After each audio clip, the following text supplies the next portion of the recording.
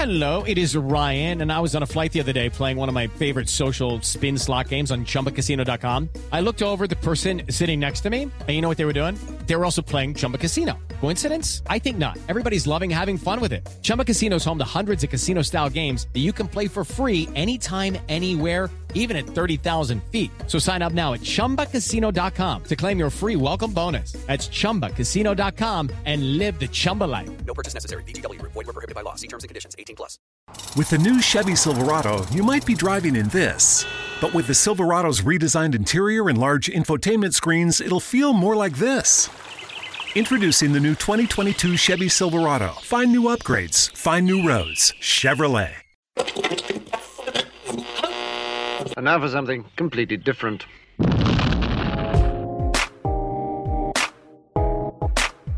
Hello and welcome in. It's the Get Cocky Podcast. I'm your host, Pearson Fowler. You can catch me Wednesdays on ACP with Chris Clark and Wes Mitchell, and also every weekday at noon on 107.5 The Game. Got a great podcast for you guys today. Before we get into a Missouri preview with former Carolina quarterback Perry Orth, I want to remind y'all to rate, review, subscribe to the podcast if you like it and you want us to keep doing it. Also share it with your friends. That is the best way to support the podcast. And while you're there, don't forget to check out the other podcasts from the Gamecock Central Podcast Network, another Carolina podcast. We call that ACP. You know, if you're cool, you can call it ACP. And don't miss Chris and Wes's emergency commit cast following Rico Powers' commitment to the Gamecocks earlier this week. They're going to be doing that for all commitments for South Carolina going forward. So that's great. Don't forget to check that out. And again, subscribe so you get all the notifications whenever a new pod goes up on the Gamecock Central Podcast Network.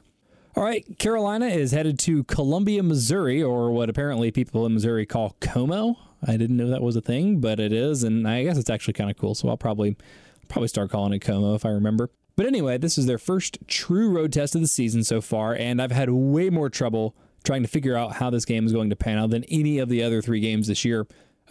Although maybe I shouldn't say that because I ended up being so completely wrong and feeling like Carolina was going to easily cover that -12 in the season opener. But honestly, the game wasn't so far from what I was expecting in terms of the X's and O's. The difference was just that Sam Howell was a lot better than I expected. Jake Bentley was a lot worse than I expected. And the offensive play calling was more limited/conservative than expected. So yeah, I guess I'll just chalk that one up as a big L. But this Missouri game, I really, truly, I don't have a feel. I don't even know where to start.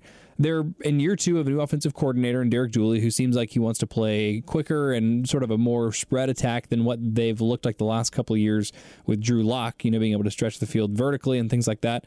They got less vertical passing right now, which makes sense given Bryant's skill set. Kelly Bryant, their new quarterback, transferred from Clemson, but I'm still unsure about his ability to operate a high-powered offense, just running it that way, and especially if they're not going to be running him more than he has through the first couple games of the season. He's carried 19 times for 53 yards in their first three games. That's if you take out the sacks and the sack yardage, and that's not at all what I was expecting, given that he ran the ball 173 times in 2017, which was his last full season as a starter. 173 carries. But if that Wyoming game, the season opener, which Missouri did lose, and that was in Wyoming, which apparently it's hard to play at altitude, whatever. If that Wyoming game is any indication, Derek Dooley won't have any problem calling Bryant's number a few more times in the run game, or maybe Bryant will just end up calling his own number because that ended up being a close game. They were obviously trailing. They went on to lose the game. 9 of his 19 carries this season came in that game, so maybe you can expect a little bit more of that if it's kind of a close game. For Carolina, you obviously need to watch out for that, but I think Bryant finishing the game with 16 to 20 carries would probably be good news for the Gamecocks. Not only would that probably be an indication that it was a close game where Missouri was trailing or had a slim lead for most of it, but I think it would also be taking carries away from Larry Roundtree. He and Tyler Beatty have really been splitting the carries pretty evenly this year, but Beatty's still definitely more of the change of pace, catch the ball out of the backfield guy. It's a Roundtree that you're worried about more running between the tackles, and that should be the number one priority for Carolina, is making Missouri one-dimensional and slowing those two guys, but especially Roundtree, down between the tackles. Put the ball in Kelly Bryant's hands and let him win the game, either with his legs or throwing it down the field or whatever, but he needs to be the guy to beat Carolina. That's got to be the game plan. The one caveat to that strategy of just allowing Missouri to kind of dink and dunk and play what may end up looking like a similar game plan to Alabama, where they're not, like I said, throwing the ball down the field. It's a lot of slants, it's a lot of RPOs, quick reads, quick decisions, quick throws, things like that.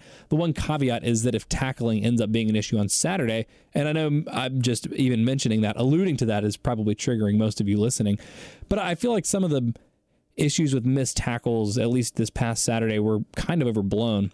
If you haven't heard by now, the stat that has sort of been circulating around Gamecock Twitter the last half of this week has been that Alabama actually had more missed tackles statistically than Carolina did on Saturday. And 3 of those for Carolina were on that one really terrible / awesome play, depending on which side of the fence you're on there with the Carolina-Alabama game. But 3 of those were in one play. So that leaves you with either 6 or 7, depending on which metric you're looking at, missed tackles for Carolina. And it was 13 for Alabama. Now, I'm not saying that the defensive issues in general are overblown. I'm just specifically talking about the tackling. The safety play has been bad and needs to be better. And tackling angles more than like tackling execution, I think, is what really needs to improve. Some of the big plays that were busted on Saturday weren't necessarily because an Alabama player, had a juke or broke a tackle or whatever, but because there wasn't even a Carolina player around to make the tackle. You look at that Ruggs touchdown, nobody really touched him, so it wasn't officially a broken tackle, but it was poor angles. And that's a huge problem. It has to get better. I guess the good news this week is that Missouri doesn't have the horses to do to Carolina what Alabama just did, but that's, again, going to be their game plan to try and attack and exploit that weakness for Carolina. Can they do it with less playmaking sort of remains to be seen. Now, I think I've probably expressed different opinions on ACP and on my local show that I'm about to hear, so sorry for contradicting myself maybe as many as 3 times this week, but I hope that just speaks to how inscrutable I found this game to be. But I think Carolina should be able to win the game if they score 35 points, given how I've now convinced myself this game is going to go offensively for Missouri. So the question is, can the offense score 35 points?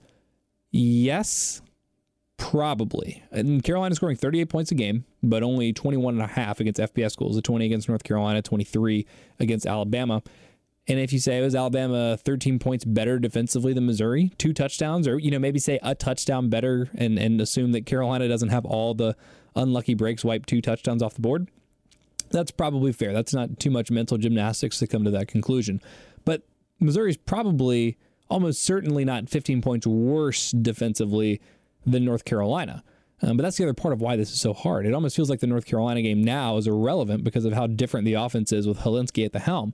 So we have to decide how good Carolina's offense is based on one game against the worst team Carolina's played this decade, maybe even this century, and one other game against the best team in the country or the second best team in the country, whatever you want to call Alabama. Meanwhile, Missouri, they don't have the same range in terms of playing the best team in the country and the worst team of the decades. I mean, Southeastern Missouri State's bad, but they also play them every year. But playing at altitude and losing to a now 3-0 Wyoming team that also beat Idaho and Texas State doesn't really tell you much more than their week 2 drubbing of a West Virginia team that's 2-1 and just upset NC State last week. It's really hard. Again, it's not the same range, but those games still don't really tell you anything because we know so little about those opponents. And I think it's safe to say that we'll learn more about both of these teams, South Carolina and Missouri, in this game than any of each of their previous 3 games. And the other weird part about this is both fan bases seem pretty optimistic. I think projections on sort of the Missouri media and fan side of it are favoring Missouri, and kind of the inverse here in Columbia. 9.5 is a really weird line. And the Carolina-Missouri games are always kind of weird, even before Missouri joined the SEC. I mean, you can talk about the Andrew Baggett game. There's the Monsoon game. There was the weird game when Missouri scored 2 touchdowns in the last 7 minutes to win 21-20. But even before Missouri joined the SEC, you go back to that 2005 Independence Bowl. I mean, that was a very bizarre game where Missouri outscored South Carolina 17-3 in the 4th quarter. So all that to say, I'm not making a pick for this. All I know is there's a lot riding on this game. It's very strange, and I truly have no inkling either way what the heck is going to happen on Saturday. But maybe Perry Orth can help us figure this thing out. So without further ado, it's time to go in the huddle with former South Carolina quarterback Perry Orth. All right, joining me on the other line now, former South Carolina quarterback, recent former South Carolina quarterback, Perry Orth. Perry, I really appreciate you taking some time to sit down with us this morning and give us your thoughts on an impressive early start from Ryan Helinski and what's certainly going to be a bellwether game for South Carolina and maybe for Missouri this weekend in Columbia, Missouri. Yeah, man, absolutely. Thanks for having me on. Ryan, I think he's impressed all of us. He's obviously a true freshman quarterback, but for him to play with the confidence that he's playing with, and always knew he had the ability, but whenever, kids are young and they have the ability to play at that level, you never truly know, are they going to be able to adapt to the speed of the game, or are they going to be okay when they get hit for the first time? How are they going to react in front of 80,000 people and they're playing on primetime TV? You just never know. And he has seized the moment. There's no question about it. So are you surprised by how quickly he's been able to pick up the offense? And again, not even just the X's and O's, but the ability to command it confidently?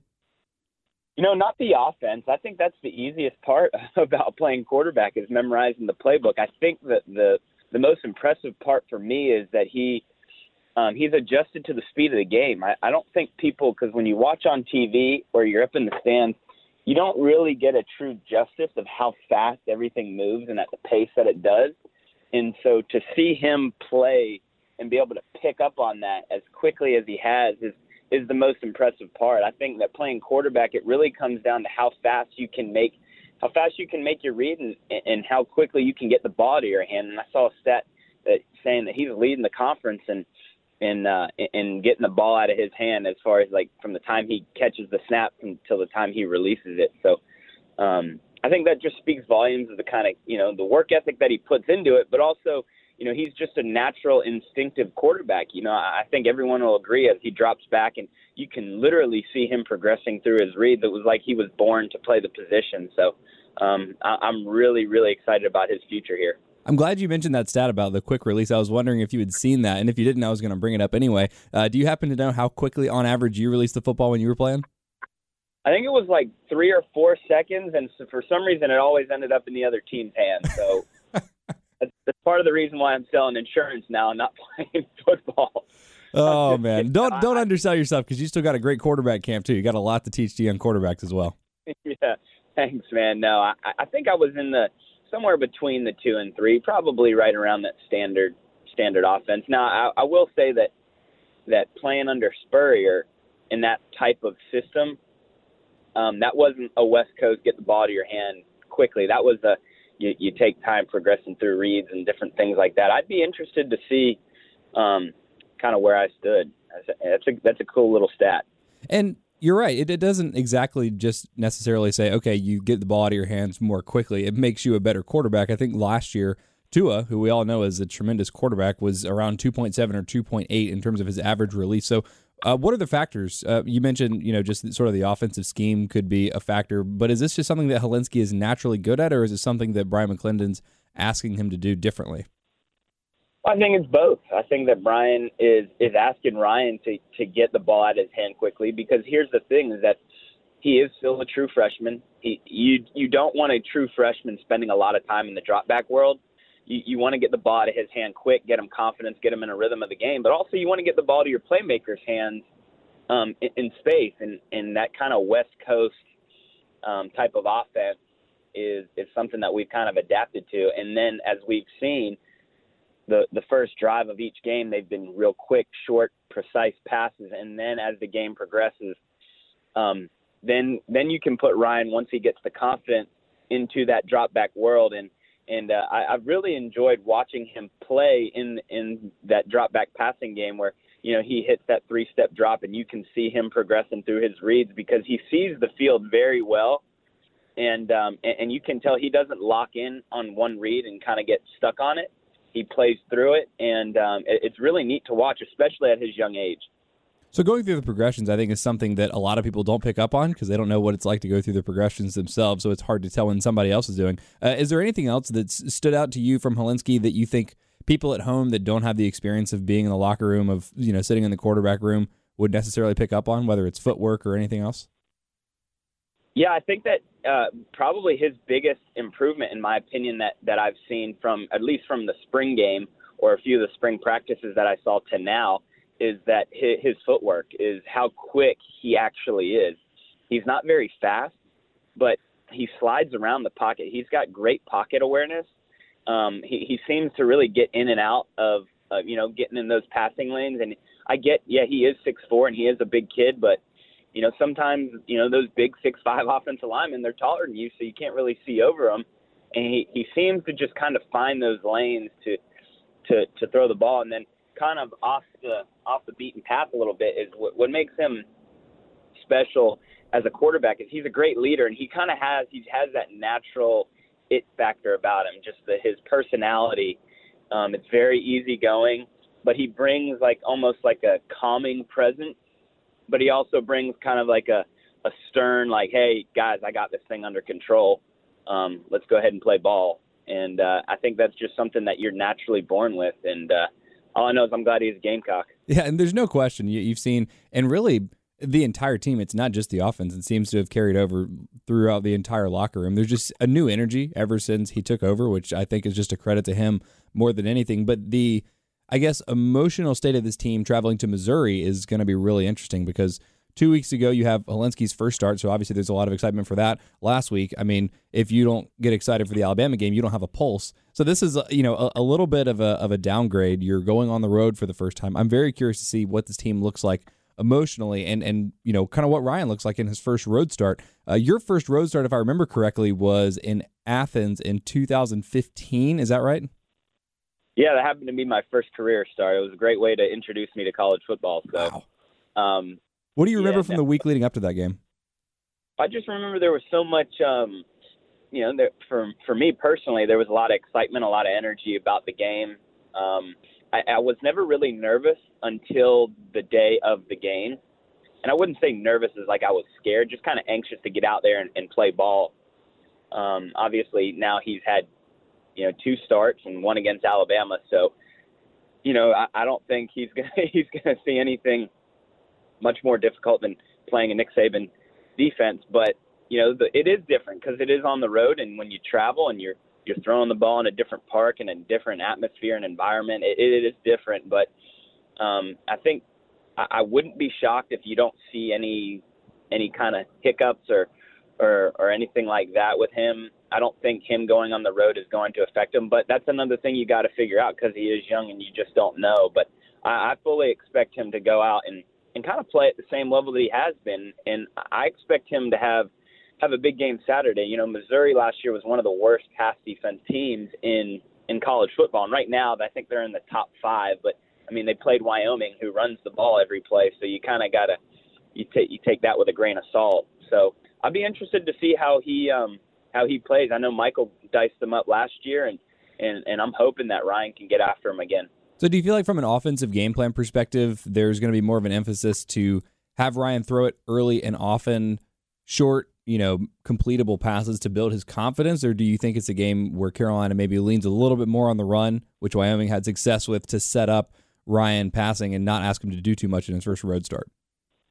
No, I fully expect them to do exactly what they did versus Alabama. Get him out there, get the short passes going, get the offense flowing and going in the right direction. Because when you're completing those short passes and you're getting 7-8 yards every time you do that, then you can run that hurry up offense like they really want to run. That upbeat, up tempo offense where you get an 8-yard gain, you run up and run another play, then you run it, and then you hit a play action, and then now you take a shot for the end zone.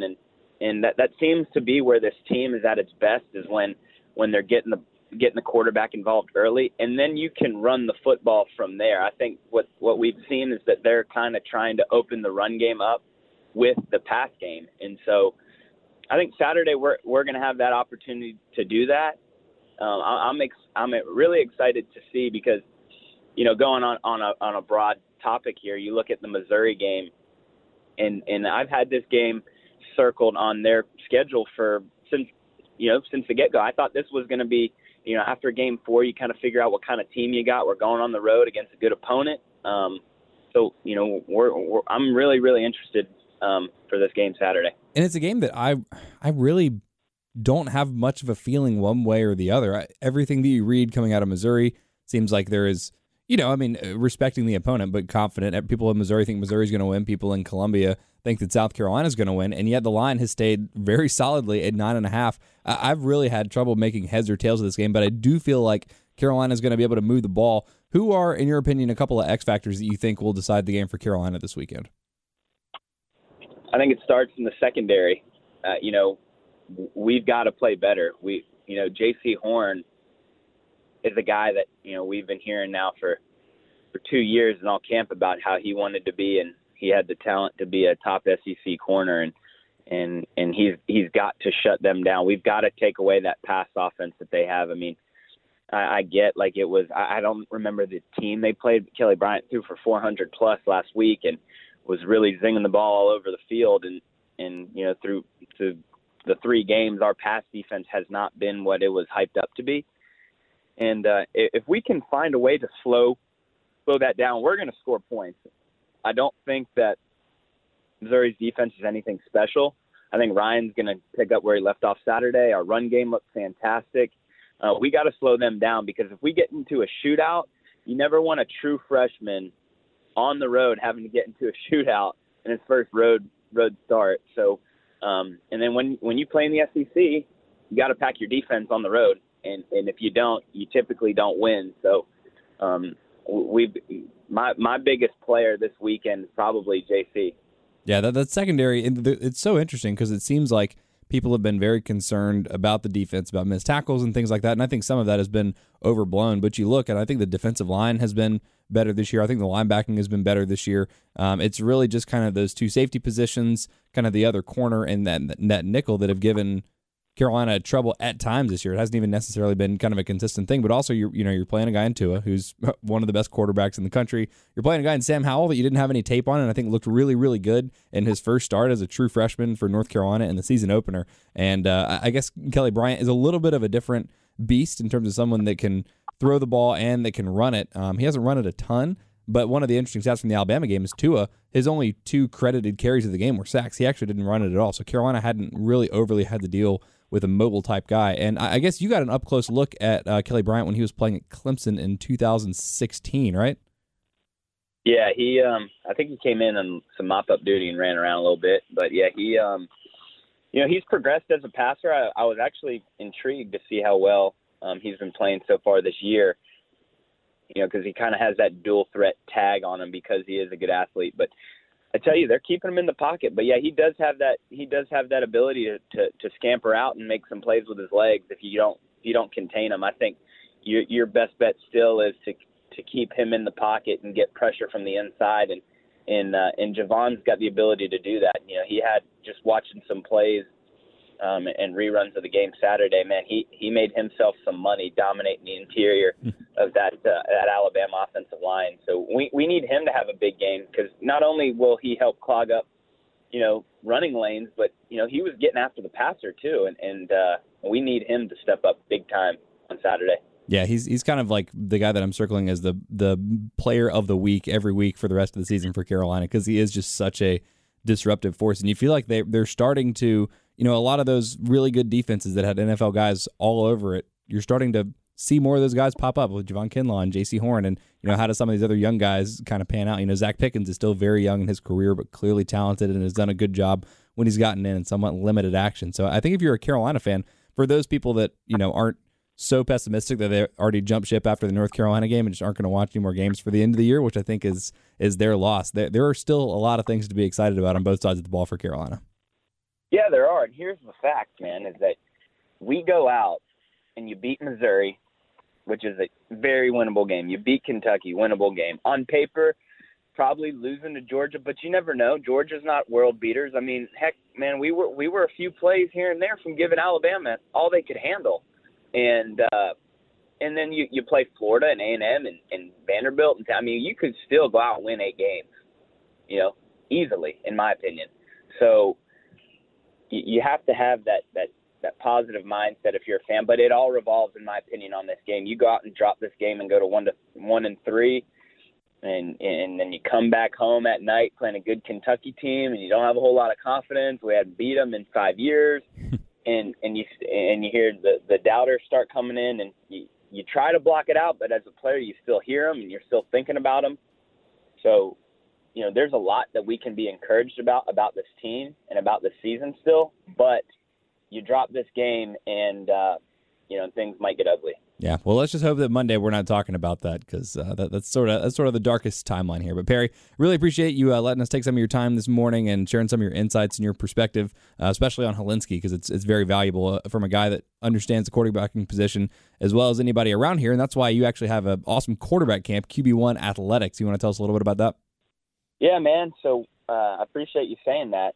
I started training high school and middle school quarterbacks about, I guess it would have been now 2 years and some change when I got done playing. And it's really been just such a blessing to be able to not only give back as far as teaching the kids how to throw the right way and getting kids fundamentally sound, but teaching them kind of the ins and outs of being a quarterback. Listen, I had such a roller coaster career. I've been QB1. I went from QB1 to QB3 in a week, and I've kind of had an interesting roller coaster of a career, from playing and getting benched and then putting back in the game and then getting benched, so kind of teaching the mental side is something I take pride in, because a lot of these kids understand, they're starting to understand what that's like, and to be able to, give that experiences or give and share my experiences with them is a great deal, man. So I've really enjoyed it. And you mentioned sort of off the top just how important it is